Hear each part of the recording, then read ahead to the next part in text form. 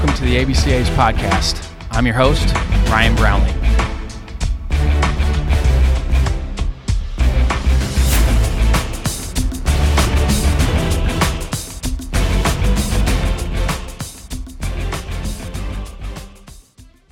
This episode is sponsored by Netting Pros.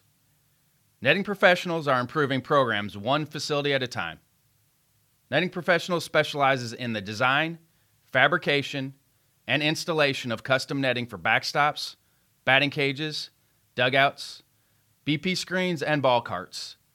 They also design and install digital graphic wall padding, windscreen, turf protectors, dugout benches, dugout cubbies, and more.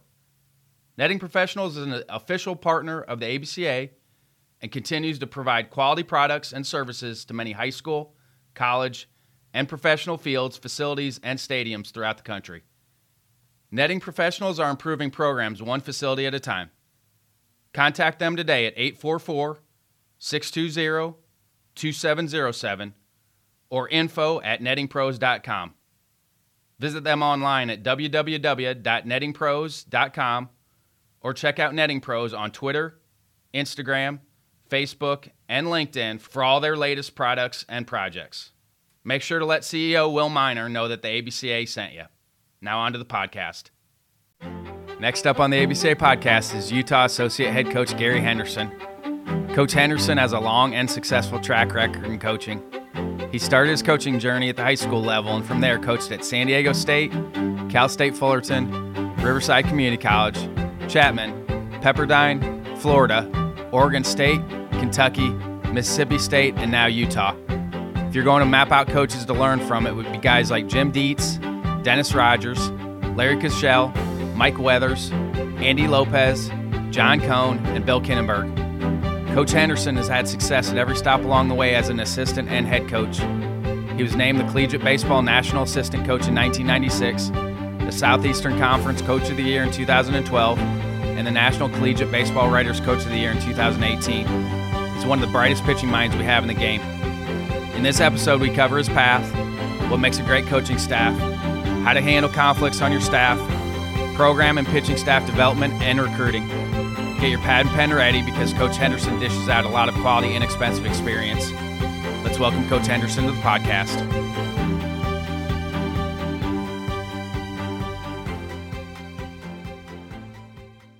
Quick thank you to everyone for listening to the ABCA Podcast. We've now recorded 100 episodes and hit over 1 million downloads in a year and a half. I appreciate you investing your time to listen. As always, reach out to me if you need anything. Thanks again for joining me on this journey of self-discovery and self-improvement. If an episode speaks to you in a positive way, please send it out. Now on to the podcast. Here with Gary Henderson, Associate Head Coach at Utah, also Mississippi State, Kentucky, Oregon State, Florida, Pepperdine, Chapman, Riverside, State Fullerton, San Diego State, and pitched at Linfield and San Diego State. So, Coach, thanks for being here. Yep, glad for the opportunity. Who got you into coaching? Was it Coach Dietz? No. I think the biggest influence on me were some high school coaches. I played for some really good people when I was in high school, both football and baseball. Some pretty impactful people. My high school football coach was a 10 of a guy. And so was his assistant staff. Really good people, and I had a good high school baseball coach, and then a very good, impactful Legion baseball coach. So that was something you had always thought about doing after you were done playing? Absolutely. I was going to be a ninth grade or an English teacher and coach football and baseball in high school. Started out that way at Sarah High School in San Diego, and discovered pretty quick that I didn't want to teach English for 30 years. I was the same way. I had to substitute teach when I first volunteered, and that was the best thing I did was sub because that kicked out doing any sort of lower education, grade school, high school stuff because I realized how hard it was going to be, and it was something that I was not passionate about.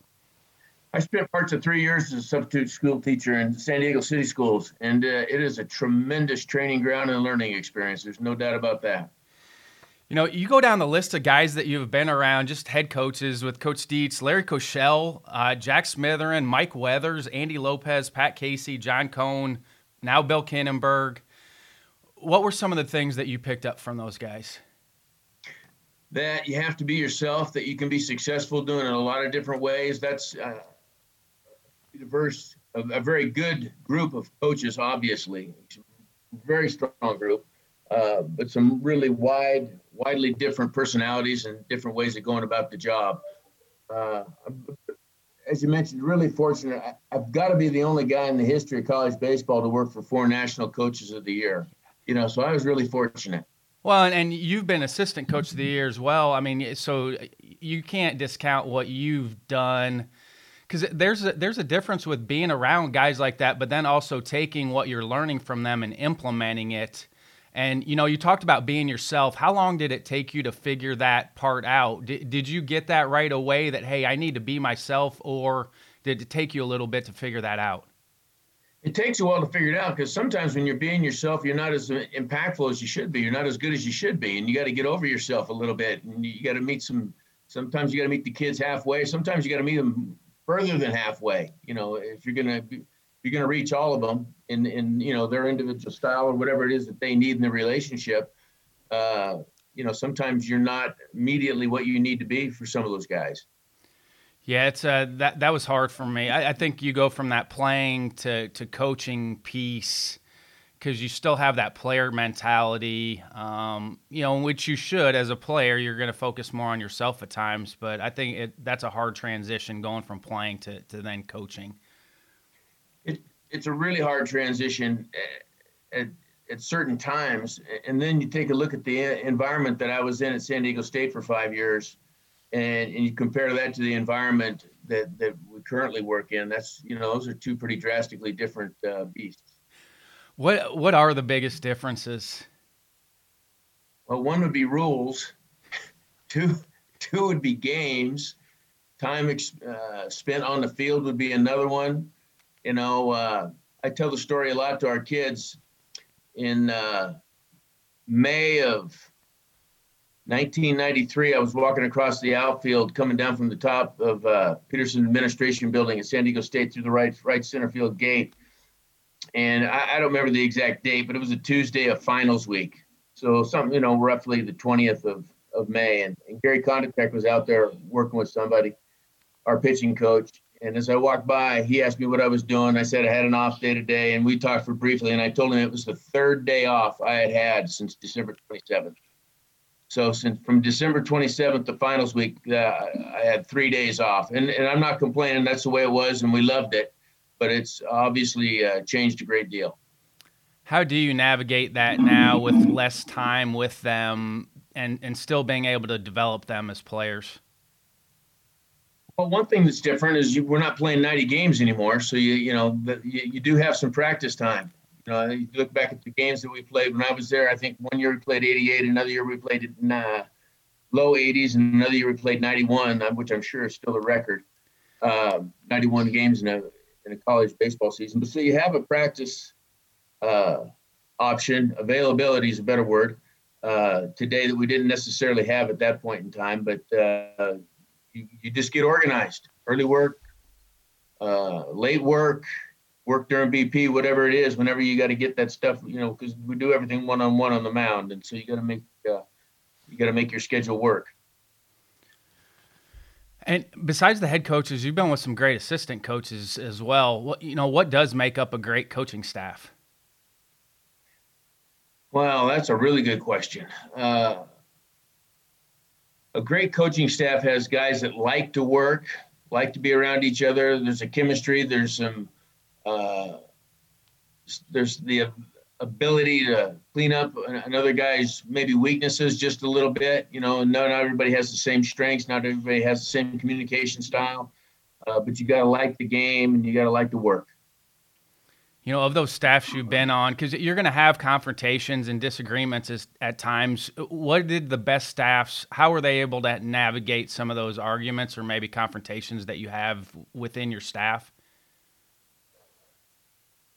Well, I think it's best if you can do it in the office and not do it in the dugout in the middle of the seventh inning. I think that's a good start, and try to understand that everybody's going in the same direction. There may be some differences of opinion on how you get there. I think if you can communicate on the front end what you're trying to do, especially as a pitching pitching coach or what your approach may be. And sometimes that can lessen the stress a little bit on the head guy if he kind of understands what you're doing on the front end a little bit. But I think just basic communication and respect for each other goes a long way. Yeah, how do you navigate that as a pitching coach? You've been a really successful pitching coach. How do you navigate those conversations? Because I think for me, that's the biggest dynamic is the head coach, pitching coach dynamic, because the pitching coach is so important, but also very stressful. The pitching is the most important. I'm not a pitching guy. I played one for a couple years, but I'm not really a pitching guy. But how do you navigate those conversations? Because it is an important topic. Well, one, it really helps if you can keep your poise, especially in the middle of the game. And I guess the best way to put it is be respectful of everybody's position, understand that everybody's trying to win. And when you throw a change that gets drilled into the gap or over the fence, understand that that's just a part of it. But certainly at different points in time had conversations about what pitch is being thrown with Coach Cohen or Coach Casey. There's no doubt about that. But I think if you can help the issue, the conversation, the relationship on the front end, I think it helps a little bit. And then if somebody gets, as a head coach, somebody wants to get really involved and have them sit right next to you and say, "What do you think?" And try and get it done, before the pitch is called. This has been a hot button topic. I call 2021 now the year of the wristband because it's gotten play, and wristbands have been around forever. But how are you relaying pitches? Well, fortunately for me, the last few years, I've been in the SEC and the Pac-12, and we have the walkie-talkie, which I'm a huge fan of. Are you? I am. Not just for the pitch calling, but the relationship building with the catcher, the instruction from the catcher.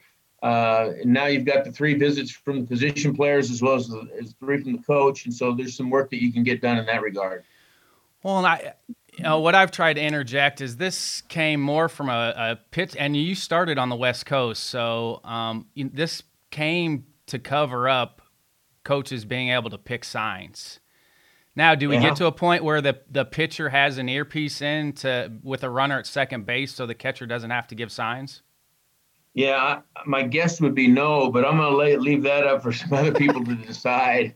That's not where I would go, But I guess if you would have asked if we'd have walkie-talkies 20 years ago, nobody would have thought that was possible. So I'm not sure where we're going, but that wouldn't be my choice. What do you feel like, as a head coach, who were what did your best assistants do for you as a head coach? Well, one is they have passion for what they're doing. They have a willingness to grow in the position. Most of the guys that worked for me had a lot of experience coming in. So that was good. Not all of them, but a lot of them had experience coming in. So they had formed their own opinions of what a good player was, what they look like. I think also it's really important that they understand what you can work with whatever area it is that you work. So when they're bringing me pitchers, there's a foundation that's already there that we can build upon, and not something that we got to completely reconstruct. I think they're open to new ideas. I think they're open to growth. Work ethic, obviously, at the top of the list. The ability to communicate along all the entire range of the entire spectrum of personalities and families, and just the ability to reach people. And then going from assistant to head coach, somebody's having to do that for the first time. What are some tips for those guys that are having to go from assistant coach to head coach for the first time? Hire really good assistants. That would be the first place. And I've had some good ones. That would be good. Understand that your time is going to be spent, a lot more of your time is going to be spent on doing things that are not directly related to the field. That's new, obviously, as an assistant coach. You're in the cage, you've got a fungo in your hand, you're throwing BP, you're standing in the bullpen, you're working with long toss, deliveries, whatever aspect of the game that you're addressing or that you work with. And as a head coach, you're going to be working with a lot more of the administrative end of it. Man, going from head coach back to assistant, did you feel like that was an easy transition or a hard transition to do that? Oh, I used to joke it was like going on vacation. I just thought, well, you see how hard it is to be a head coach, and I think about you every once in a while because I'm like, okay, here's a high-level head coach. Now you go back to being an assistant. Maybe you have a little bit better understanding of what the head guy is going through because you've had to go through it. Yeah, Ryan, I think you have a dramatically better understanding of what the head guy's going through, and I think it's really a really powerful thing in your perspective and how you look at things. And it's dramatically different because you've been there, you understand the frustrations, that there's things going on that aren't necessarily shared with everybody in the program or your assistants, that there's no reason to, but there's just a much, much greater understanding and a much clearer perspective of what's really happening beyond the baseball field. You've been in some high pressure cooker situations, programs. How do you handle the ups and downs? My situation was different than yours. I was at places that obviously winning's important at every place, but you're in some pressure cooker situations. How do you handle the ups and downs during the season? Well, I think as you get older, your perspective and your understanding grows and is a little bit clarified. And the biggest thing I think is that whatever pressures, whatever stress, whatever anxiety you may be visiting at that point in time, you keep it to yourself, and you don't let it get to the players. You got to understand, they're doing the best job that they can. They've got things going on. They got a personal life. They got academic things that they're battling. They've got time issues that they've got to balance in all areas of their life. And so you want to make sure that they're as stress-free as they possibly can be. So they don't need your stress. I completely agree. I think the best ones are able to buffer whatever is going on from the players so they don't see it. What are your foundations for running a program? I mean, if you had to lay out your core covenants for running a program, what are they? Talking about as a head coach or a pitching? Let's go head coach first, and then we'll get to pitching staff next. In terms of being a head coach, I think you've got to build it on honesty. As cliche as that may sound, but once you lose the trust in your program, then you're kind of done. So you've got to be honest. You got to absolutely love what you're doing. You got to hire people that love what they're doing. You've got to bring in people that fit you with the skill set and the personalities. Bringing people that really want to get an education is a huge benefit. And bringing people that really want to excel in baseball. I think you can talk forever on the foundation, but work ethic, honesty, integrity, all the buzzwords that are so important for lasting success. Are the kids different now than they were 30 years ago? In certain aspects, they're different. In certain aspects, they're, I think, almost exactly the same. They come at you with much more knowledge than they used to. I think in certain instances, they understand the game much less. They have access to all the technology that is out there. You better be able to speak to it. You better be able to understand it, teach from that perspective. Do you think the time constraints have a lot to do with that now, that they don't have as much of an understanding of the game because they're not on the field as much? Ryan, I have a lot of opinions on that. I don't know that I'm necessarily 100% accurate, but I, and all you can do is go from your own personal experience. But I played for a guy.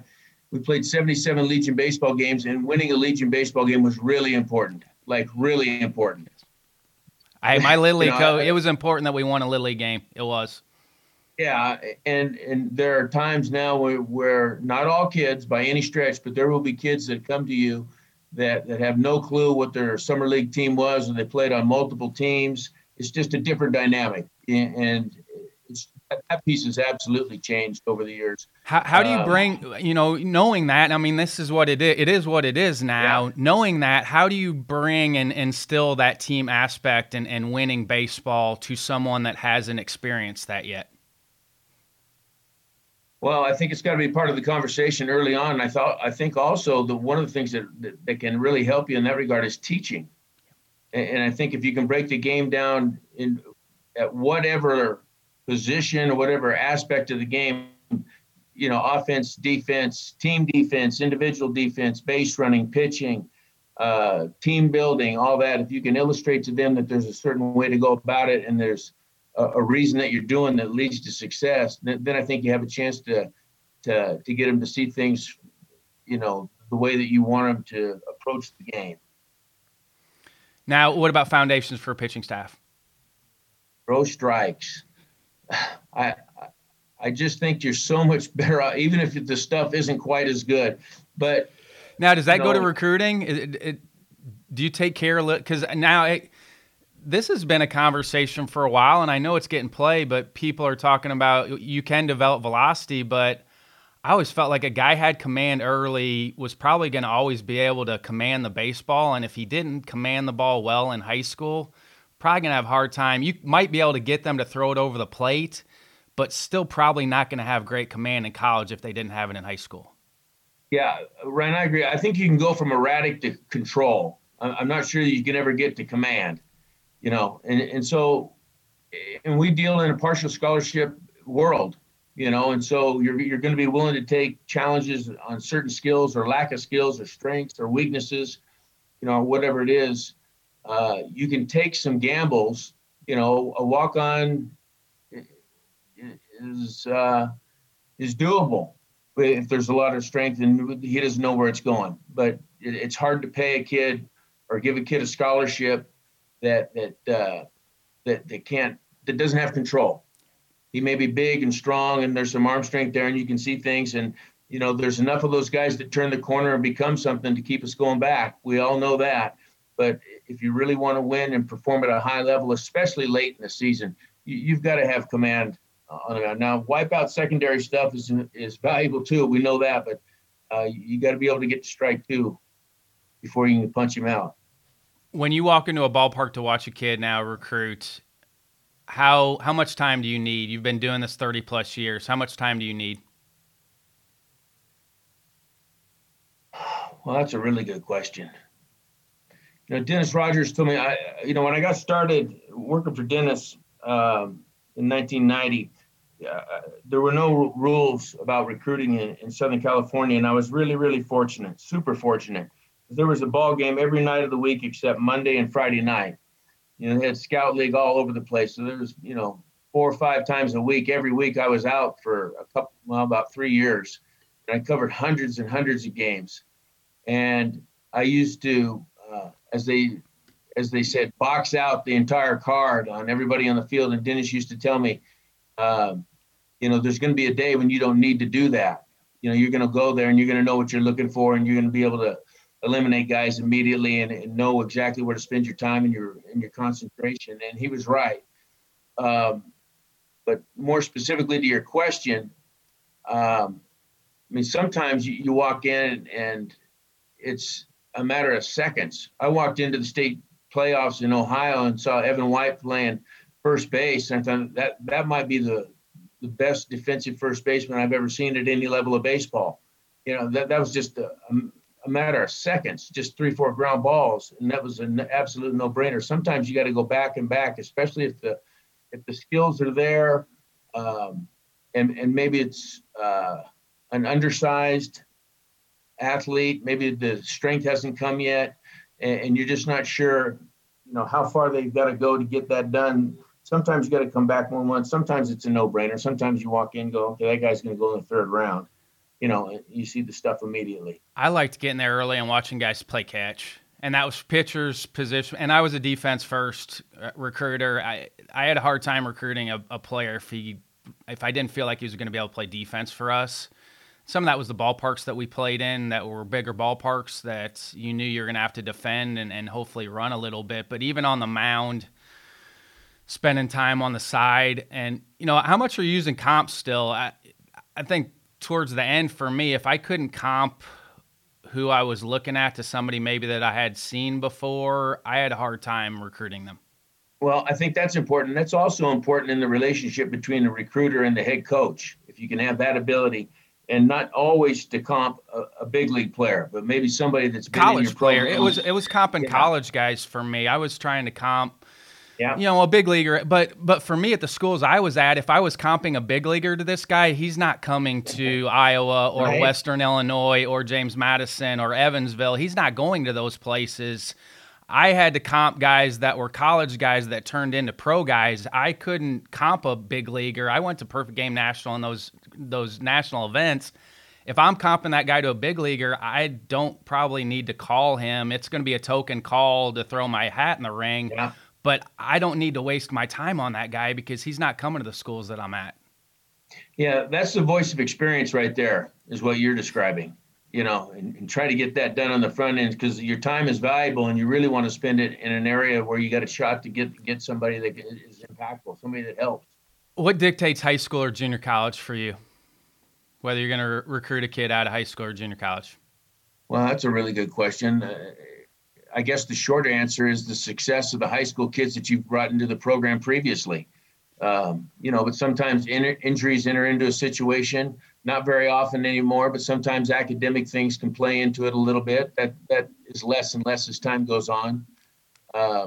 Just because there's so much help in school that if a young man's willing to get out of bed and go to class, there's enough help there to get him in a position to be successful academically. I try to tell people that all the time. They're like, hey, he's a marginal student. I'm like, hey, we have a lot of help here for kids at this level. Like, if he's going to at least show up and work at it, there's more than enough help here that they're going to graduate if they will just show up. If they're lazy and they're not going to go to class, then they're going to have some hurdles to jump over. But if they're at least going to show up, there's so much resources at your guys' level to help them get through school with tutoring and the learning centers and everything that you have. Yeah, I agree with that completely. Your staff at Mississippi State in 2017, we played you guys. You had a ton of different looks. How much is that on the pitching staff in recruiting as you're trying to recruit some different looks? Well, to me, that's really important. And I understand that not everybody believes in that approach. I'm a big believer in it. I'm a huge believer in different looks. Yeah, I am. And, in order to get that done, you got to be somewhere for a while and you got to have a really good plan. You got to know what you're doing. And the understanding is that you're not going to be 100% correct, or accurate in your assessment. So it takes a while to build that. But if you've got a couple of different looks left-handed, a couple of different looks right-handed out of the bullpen, I think it puts you in a position to really be successful and cover up another guy's weaknesses. That's where we'd fill out those last walk-on spots. If there was a kid laying out there that was getting overlooked, that had a different look, that was a sidewinder, that was a low three-quarter guy that had some funk to it, we would take those guys all the time, because it just, even if it's going to get you 3 batters and 3 outs in a game, those guys have so much value. Again, completely agree. What 3 outs, right? They're all important. There's 27 outs in a game, all 27, and now the 21 outs, they're all important. It doesn't matter how you get them or what it looks like to get those outs. You just got to find a way to try to get those outs, and that might be, in a midweek game where you're throwing 9 pitchers out there to get those outs, but it doesn't matter what they look like. Yeah, and sometimes you win the game in the 5th inning. For sure. And, seemed like that came into play in the big leagues about maybe 6-7 years ago, where the closer started to come in higher leverage situations early. Are you doing that? Well, you'd like to be able to do that. That depends upon the depth of your staff and obviously the skill. But I have absolutely been in situations where we can do that, and I've been in situations where you can't do it. Yeah, because if you burn that guy and you don't have anybody behind them, you might be up 6-3 at that point, but you're going to probably be down 12-7 at some point. Yeah, Ryan, just my own personal belief and philosophy is that depending upon what type of season you're having and what kind of arms you've got down there in the bullpen, your club really needs to believe that you can protect the lead in the 7th and 8th and 9th inning. And once, if they have that belief, regardless of how your season is going, it's dramatically easier to keep them on the edge and keep them focused. Once your club loses that belief, that's just a really tough situation to be in. Yeah. How do you get that back, though? I mean, you've been through a lot of seasons where teams have probably lost belief a little bit. How do you get that back? Recruiting. Once you lose that in the middle in a season, that's a tough thing to fix. Can you do it? Sure, you can do it. How are you going to do it? Well, you got the same kids down there. There's no AAA. So you got to get them convinced that their stuff plays, that they can get guys out with guys on base late in the game when the game is still in the balance. I mean, in 30-plus years, how long did it take you to figure that out, that, okay, it really does boil down to what our roster looks like? If you have, especially at the Division I level, if you have really good players, really good pitchers, you're going to win more games. The first time that I was ever in a situation where you could build your staff from the back was at the University of Florida, and so we had 3 big leaguers in the bullpen, and all of a sudden you figured out that you're a dramatically better pitching coach when you're going to go get guys, in the 6th, 7th, 8th, and 9th with Bogg and Wilkerson and Rigdon back there. You can turn it into a shorter game, and you're a lot smarter coach when you're bringing in that type of secondary stuff. Yeah, we got spoiled my 3rd year at JMU. We had Dan Meyer, who was a first-rounder. Kurt Eisenberg was a sophomore, but ended up being a 3rd-rounder. And then Jared Doyle was a 3rd-rounder. And we had a righty. Those were 3 lefties. We had a righty, Chris Cochran, who was not a draft, but won 36 games in 4 years in college. So you felt pretty good about rolling it out there. But I was young at the time, and it just was, you got spoiled by those guys because they legitimately gave you a chance every time out. And we had some funky back-end guys that could shut things down with some different looks. Yeah, we joked you had a really good pitching coach that year, whoever he was. Spanky.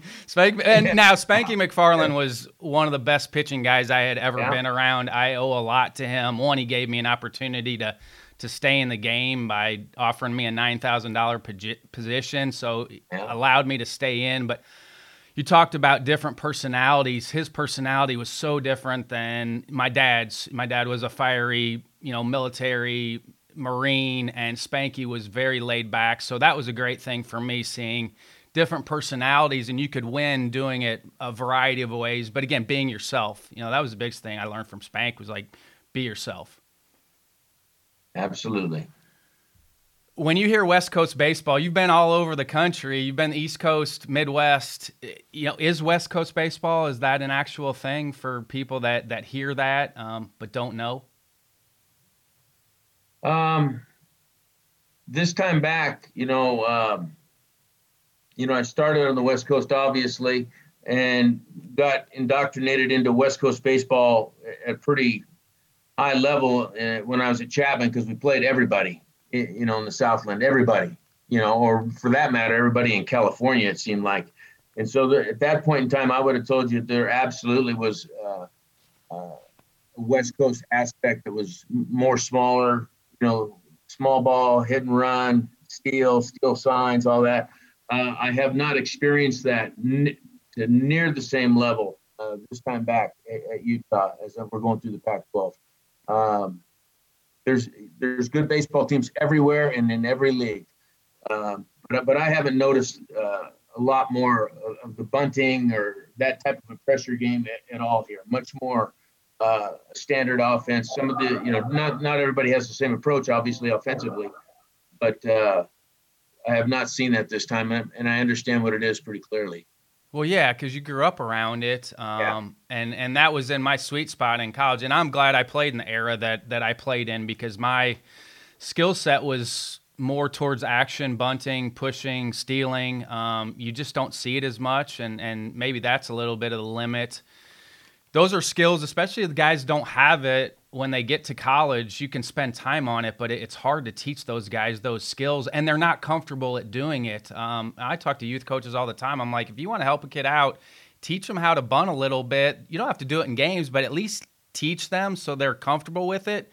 Because if they don't spend time on those skills, when you get to college, if you've never done that, and it takes a little bit of ego, if you try to lay a drag bunt down and you're not good at it, and now you're 0-1 or 1-2, it's hard for kids to buy into doing that. It is. And there's another aspect as well. For instance, Mark Ellis played at Post 22 in Rapid City, South Dakota, and they won the national championship when he was a sophomore in high school. And if you're playing for Dave Plouffe in that era, you were going to understand the bunting game. You're going to understand hit and run. And that is just an aspect that has changed over the years. And I'm not saying that there's no bunting or hit and running in travel baseball, but there's certainly less than there was for the guy I played Legion baseball for, or Mark played, or what was going on in Yakima or Lewiston or Billings. The offense was designed to win, not necessarily to build stats. My junior Legion coach, Jeff Breivogel, was a cop in town but played at Evansville, and he forced me to push bunt my sophomore summer because he was like, hey, if you want to play in college, you're going to need to do this, and it's going to help you be a better offensive player because, you're a little guy, and so this is what you're going to need to do. So he forced me. I had to do it once a game, and it did help us win, but obviously looking back now, it was the best thing for me because in college it was something that I could do. But if he didn't force me to do that at that age, probably wouldn't have been as comfortable off good stuff. I mean, in the Missouri Valley, you're facing guys like Nate Robertson and good stuff left-handers. So I was skilled at off high-level stuff, dragging and push bunting because I had done it for a long time. And again, everybody's different, but again, I'm happy that I played in the era that I did because my skill set was good. You talked about Go ahead. Well, I was just going to say, and I was really fortunate. Obviously, I was on the pitching end of it, but I got to sit at San Diego State for 5 years and watch Coach Dietz teach that our guys. And we certainly had guys that could swing the bat. There's no doubt about that. But there was also an aspect of your club where you create pressure with push and drag and all those different types of things that create pressure for a defense. And we were skilled at it, and I was very fortunate to get to watch that. You talked about some differences, but what are the similarities with players now? I mean, what are the same things that you're seeing now that you saw 30-plus years ago? That if you can help a kid get better and work towards his goal of playing professional baseball or playing in the big leagues, that he'll do just about anything that you ask him to do ethically. As long as you're not out there on the edge somewhere, they'll do almost anything if they feel like that you have their best interest at heart, you communicate directly with them, and you help them improve their skills. They're in. What tech are you using? Are you using any tech with guys? The only thing that we have access to, but we got the slow motion camera and we got the Rapsodo. That's the only thing that we have access to, and we used them all fall. I think it's like a lot of things. If you know what you're doing and you use it judiciously, and it's not every single day, and it's not the focus of what you're doing, so you lose some of the other important aspects. I think there's some value there. When you want a pitcher to make an adjustment, how are you approaching them with that? Well, hopefully with some skill, dependent upon what it is that what type of an adjustment, are you looking for, and what battle are you willing to wage? What are you willing to lose at? How important is it that he changes his grip? Because it might be really important. It might be, his career at stake. And so if you meet resistance at that point, then you've got to have an ability to communicate, so you don't create a contentious relationship or destroy the relationship because he doesn't have the same experience and the same perspective that you have. But in terms of approach, there's an approach to taking care of your body off the field. There's an approach to competition. There's an approach to controlling that inner dialogue of how you go about your self-talk.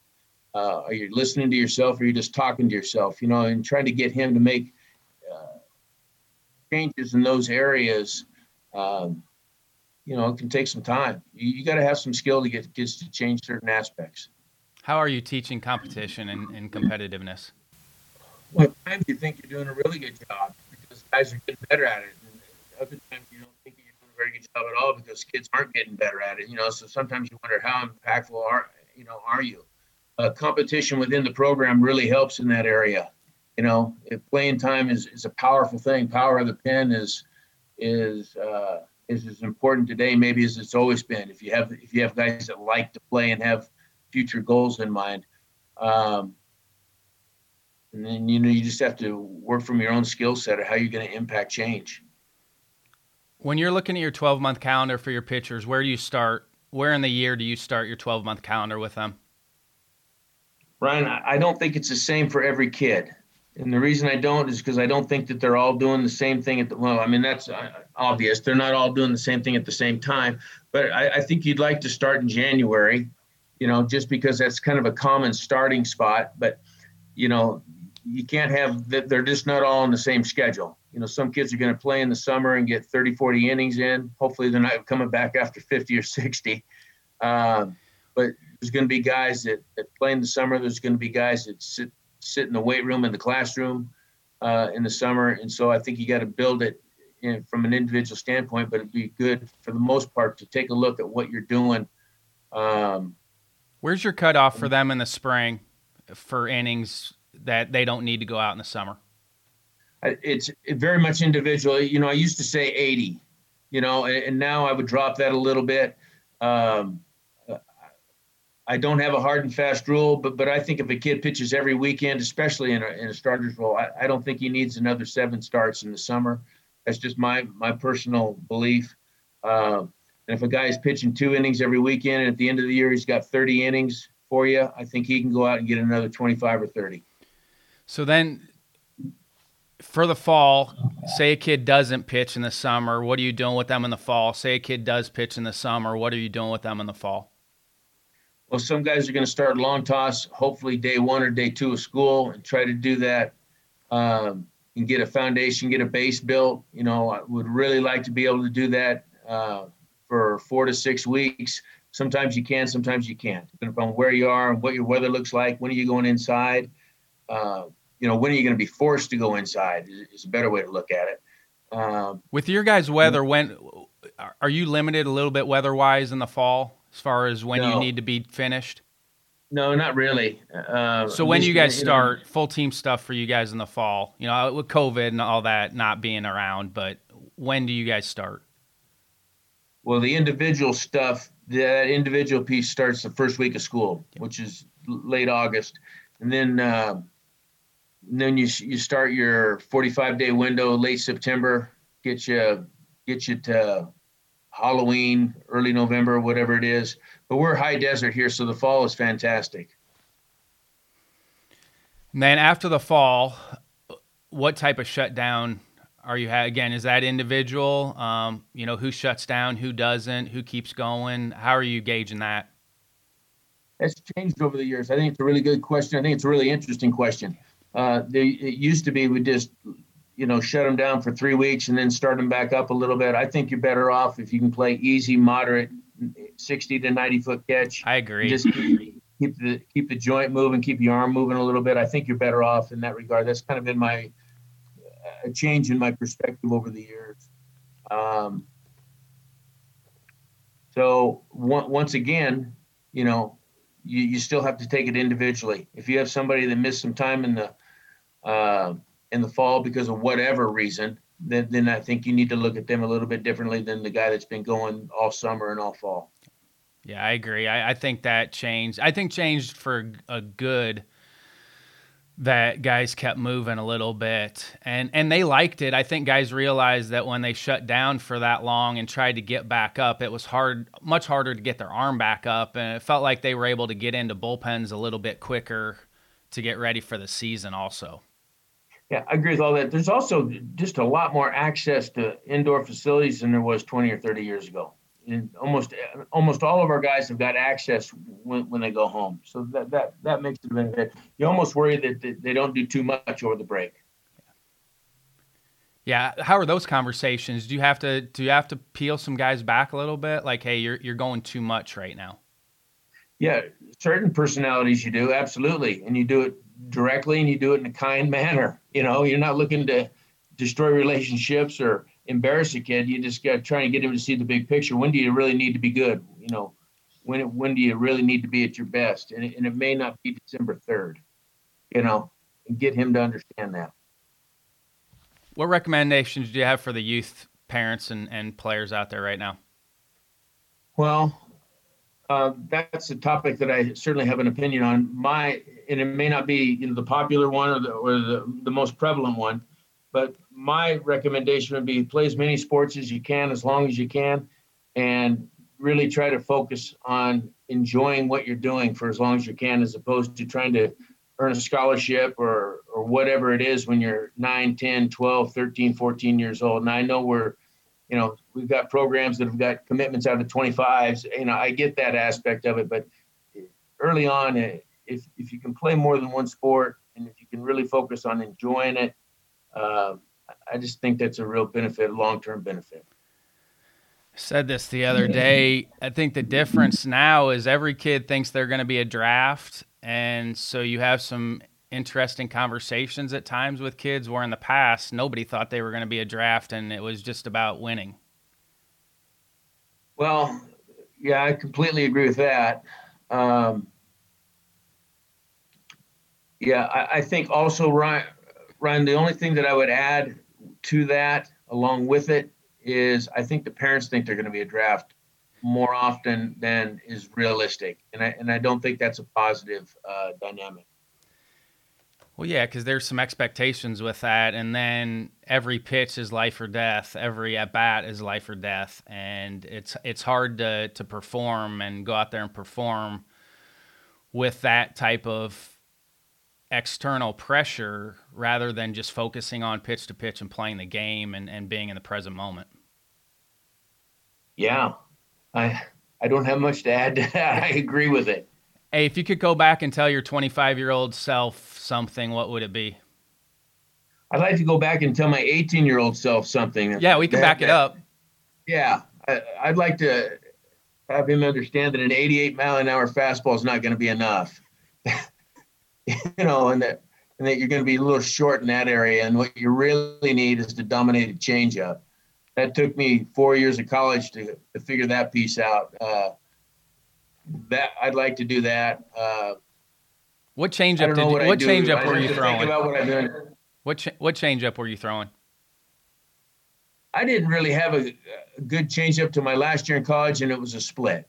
So obviously I had some skill issues there that I couldn't overcome, but I never had a good circle. In fact, I don't even know that I understood how to throw a circle. But I would go back and I would absolutely try and figure out a circle change as opposed to waiting until I was 22 years old to throw a split. You talked about grips. I mean, how are you doing? It's called pitch design now, but how are you basing who throws what and how are those conversations as far as grips? You base it based upon what you're trying to get done. You base it upon what you've seen for 30 years. You base it upon the comfort level of the athlete that you're working with. You show him the technology. You show him the results of what it is. We're fortunate that we have access to guys that are doing it a certain way at a really high level that you can show him the slow-mo video of this is how it's done. This is what you need to do. This is how we best get there. I happen to be a believer in the fact that you can hold the baseball more than just the conventional way and get it to do something. Not everybody's the same.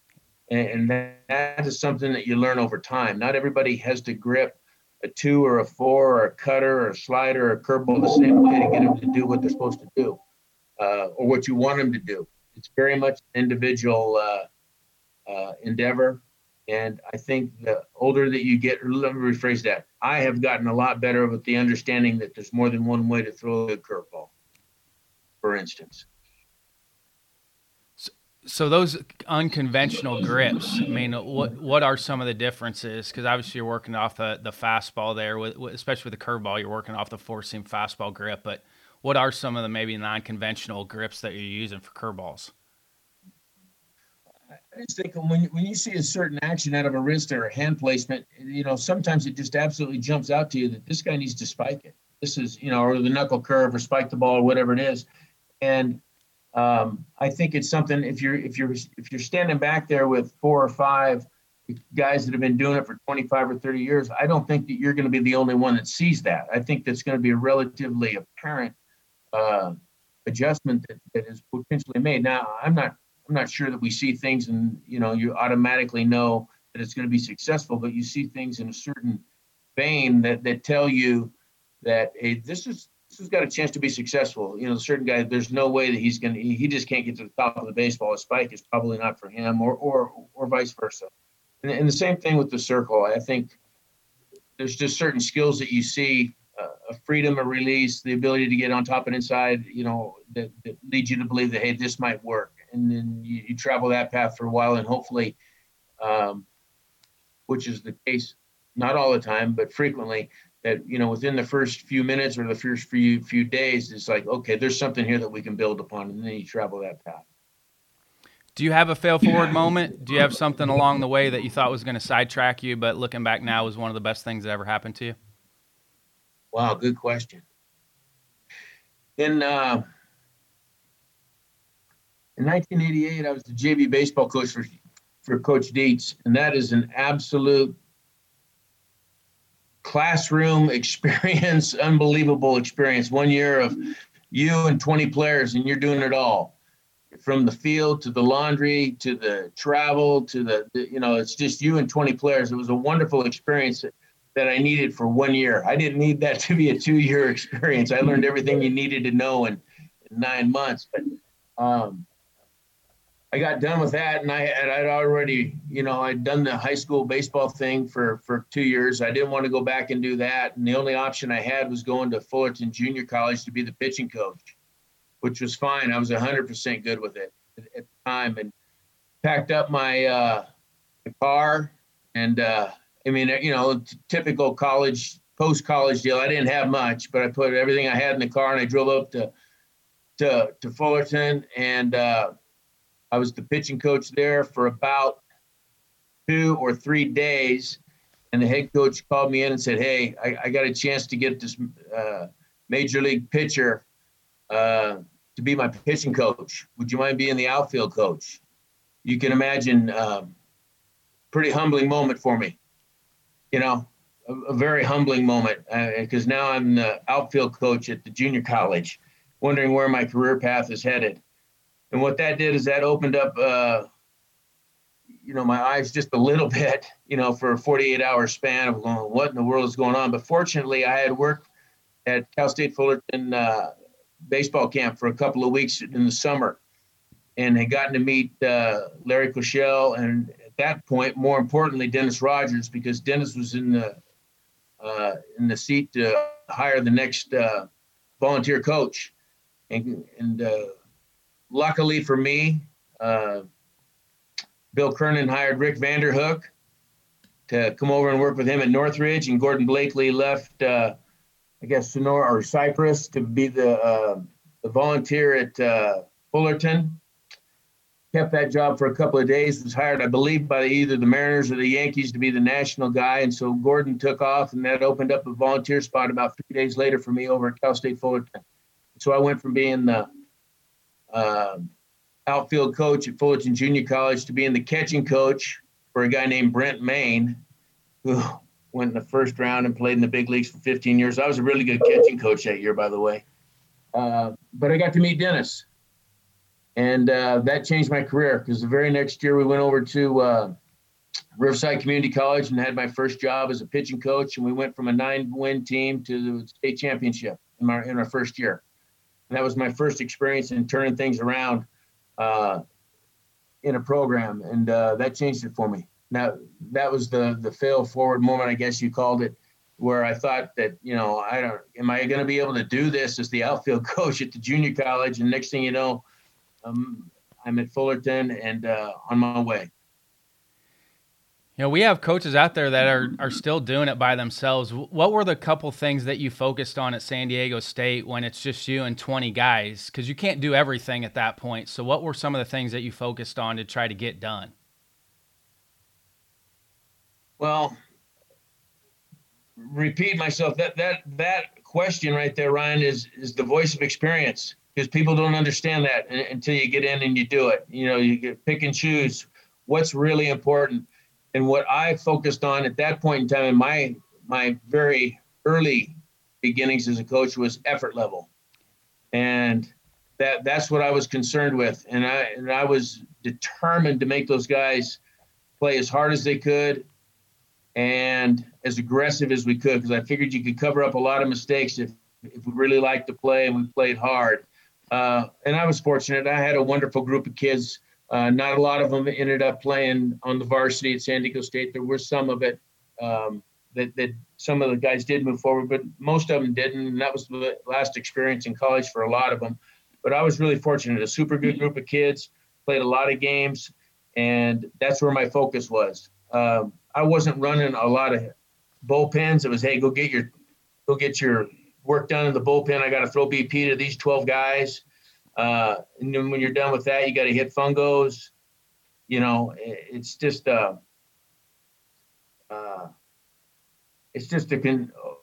there's just a lot of work to do if you're doing it for one guy. The high school coach today that's doing it by himself has got my entire complete respect, because he's got umpire checks, game balls, line the field, drag the dirt, drinking fountains not working, get the snack shack open.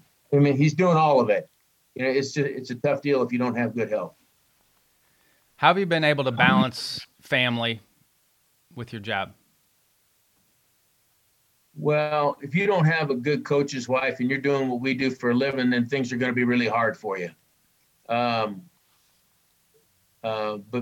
bottom line is my wife, Vicky,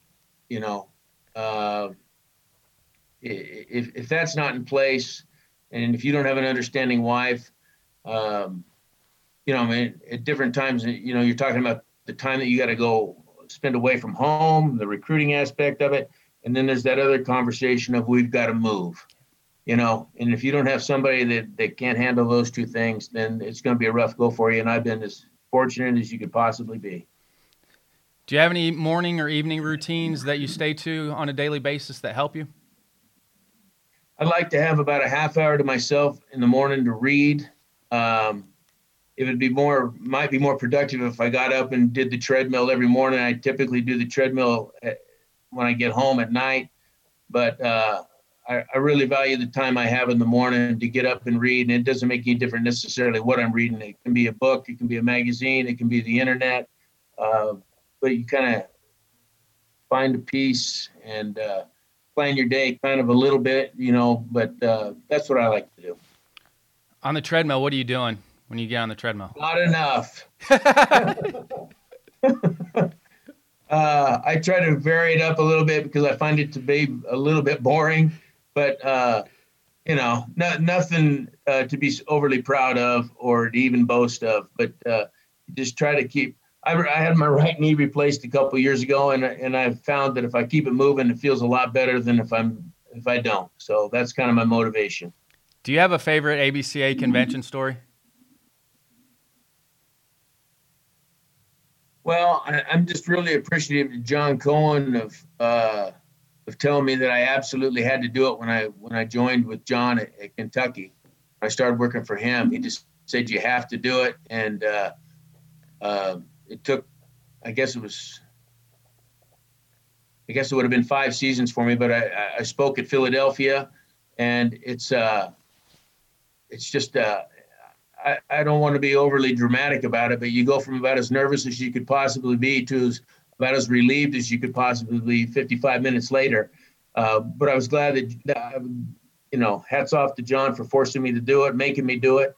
And I was glad I've done it. You learn a lot. You learn that you don't know very much. That's one thing you learn when you start, getting up there and telling people everything you know about a certain aspect. You find out that there's a lot to be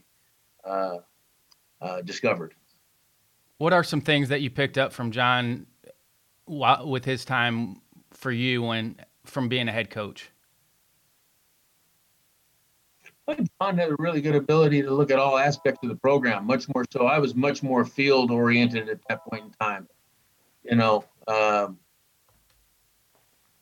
I think that's a real strength to John, and obviously it served him well as he's moved beyond being a coach into being an athletic director. But I just think that was one of John's strengths. He looked at the entire thing, facility, travel, schedule, much more in depth than I ever had.